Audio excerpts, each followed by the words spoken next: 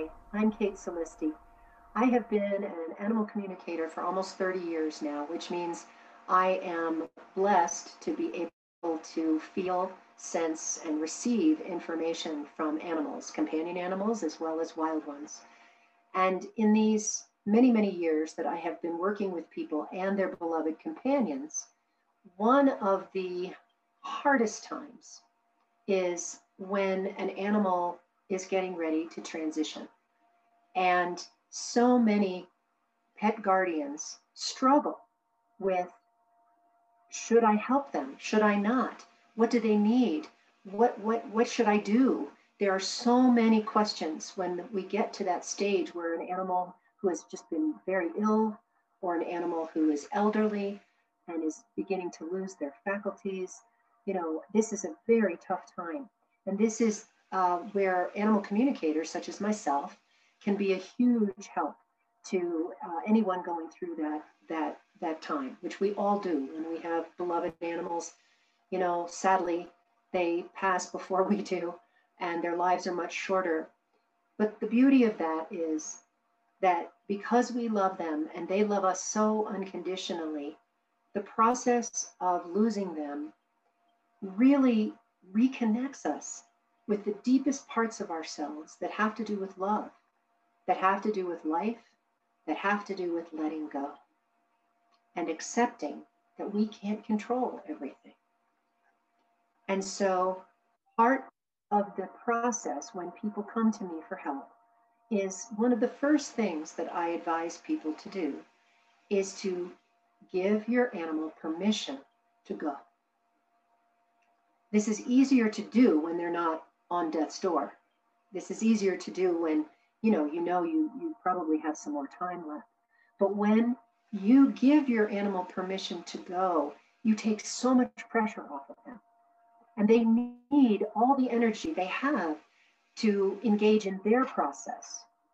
And so when you give them permission, they don't have to have the extra burden of worrying about you. So when you can say from your heart, I don't want you to suffer anymore. I want you to go when you're ready to go. And that, of course, brings up the question of where do they go? What happens to our companion animals when they pass? Well, again, having worked with animals, countless animals now, for over 29 years, I'll tell you what they've shared over and over and over. Number one, most of them are not afraid of death because animals don't forget that they have lived many lives. I know there are people out there who don't believe in reincarnation. I sure didn't. When I came to communicating with animals and I don't hear voices, I receive their thoughts and feelings, I receive pictures through my intuition. When I began working with animals and started to work with animals who were passing, they began to recount that reincarnation was the most natural thing in the world for them. And being raised Episcopalian in the New Jersey suburbs, I didn't know anything about that. But not only do they remember that they've been a dog in many lifetimes, they often have had lifetimes with the people they are currently with. And that is an amazing thing to learn. So many times they will give me this image that we have been together, my person and I, through many lifetimes. Usually dogs are dogs through many lifetimes, and cats are cats, and horses are horses, but not always. More and more horses have to come back as a smaller animal because many people live in apartments and financially, keeping a horse is a whole other thing than it was 250 years ago. But the cats and dogs usually stay in the species unless they want to change. But they have said, this experience with you is a chapter in a book that never ends. And so it's the close of a chapter, but it is not the end of the book. We will be together in spirit. We will be together, one of us in spirit, one in form, both in form, because our hearts are intertwined forever. And just that is so comforting to most people. Now, some animals are their first time around with this person, but because that person loves them so deeply, it creates this forever bond that goes beyond death. And animals have shared with me, death is not the opposite of life. It's the opposite of birth. That's all. And so when they pass, they're not afraid. Mostly, it can happen that if an animal's terribly traumatized, they may be afraid, but I've only encountered that once. And then we helped her understand where she was going. And what they've told me is when they pass into the light, they go to the place of reunification.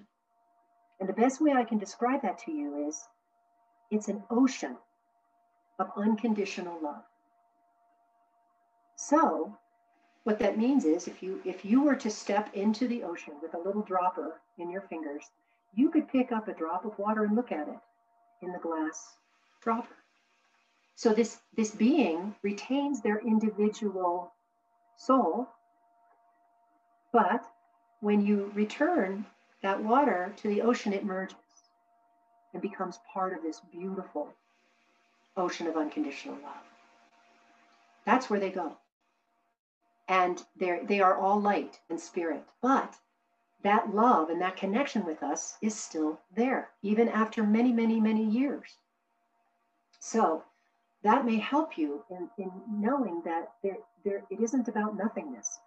And again, there are many religious traditions that have different stories. I respect that, but this is what I've learned, and I have also seen and heard how that's really helped people feel that their animal is going to be okay and that they are not losing them forever. So giving permission and now knowing where they're going to go and that we're still going to be together in some way is so comforting. Now, the next piece that's very challenging is, when do I know it's time? When do I know whether I should help them go or not? Now, fortunately, we can help animals leave their bodies, mostly painlessly.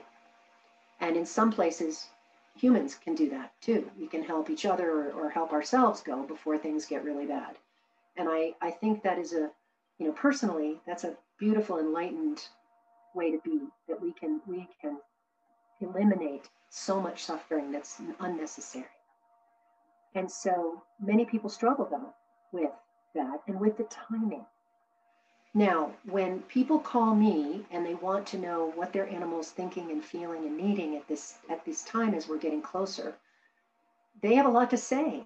And one of the most important things I say to the person is, let's ask her, what was her mission? What did she come to teach and learn? And did she accomplish that?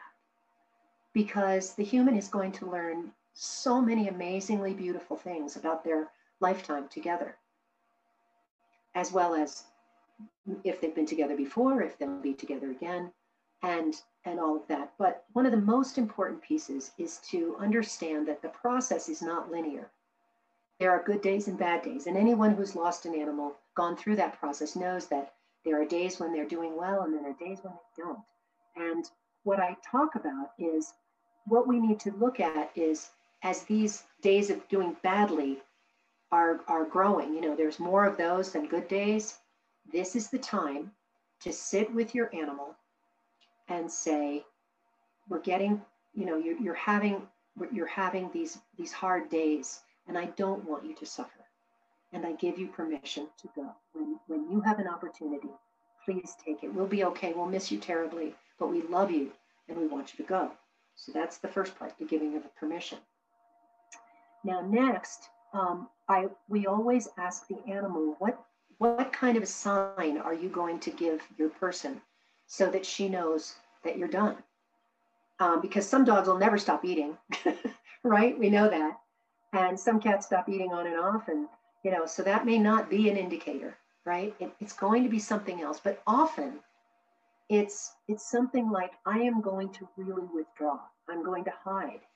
And the most important thing is, you will see there's no more light in my eyes. That's a big one. I mean, sometimes it's other things. If I can't get up anymore, I don't want to go on, even though, you may think I could go in a cart or something. Some dogs say, no, it's not, I don't want to live that way. So there are different opinions, and that's why it's really important to have an animal communicator help you to know what your animal wants you to know. But then, as we're getting to, okay, so let's say they've told us the sign is going to be that she's going to go hide out. She's not going to, no more engagement, no more interest in walks, no more interest in doing anything. So let's say she's doing that. So then what you do is you go and you sit with her and you love on her and you say, Sophie, this is the sign that you told us you were going to give us if you were done. And so here are the important pieces. So I'm going to make the appointment for the vet to help you go. But if you're not ready to go, I need to see you rally. Now, the beauty of this is if the dog is not ready to go, or cat or horse, they will rally. And you know what a rally is? It's like, oh, my goodness, I'm going to get up, I'm going to eat, I'm going to engage, I'm not going to hide. And they'll show you, whoa, I'm not done yet. And that can go on for quite some time, even when they're not eating. They're still showing you, hey, I'm still here because you've told them, boy, this is looking really bad. And I need to know if you're really ready or not. But when you speak from your heart and your animal knows you so well, they will understand this. Every animal I've worked with, every person and animal I've worked with, they understand and they rally if they can. And normally they may rally a couple of times. They may rally once, but if they're not ready, they rally. And so that can last a day. It can last a month. One dog lasted 6 months rallying on and off because, and in that time, they get to complete with their lives and they may want to go out and sit in the sunshine. Some people say, well, is there something she wants to do before we take her in? And sometimes they say, yeah, I would love to go on my favorite hike, or I would love to eat my favorite meal, or I want to go on that walk one more time, whatever, they often do. And other times they say nothing. I'm perfectly happy. I'm done. I'm complete. And so when it comes time that they've rallied, however many times they rally, and then the next time they don't, they withdraw more, you know, and they continue to show you, I'm done. It's okay. And you will feel so much better because you are in communication with your beloved and they've heard you and they've responded, and you now can help them go and know it's all right and the timing was right. So that is a gift that I am so grateful I can share with you because it is such a struggle for so many people. And as I say, please, if you want help, because it's a very emotional time, contact an animal communicator. One of the best ways to find someone who's really legitimate and who has experience is through the website of Penelope Smith, animaltalk.net. She has a listing of animal communicators who have taken a code of ethics, a pledge of ethics, but have given referrals and all kinds of things. That's a great place to start, unless you get a referral from a dear friend, someone you can trust. But it is a good thing to talk to an animal communicator before you're at this point, because there's so much else they can help you with. But at this moment, call us, let us help, and we will be there for you in ways that will support you and your animal in coming to peace with the decision that you make. Thank you so much. Wow, I'm so thankful and grateful that you took the time to listen to this podcast. It would mean the world to me if you could subscribe, download, rate, review, and share this with others whom you care about that may enjoy it as well. Thank you, and remember to be kind to yourself and others. Have a awesome day, everyone.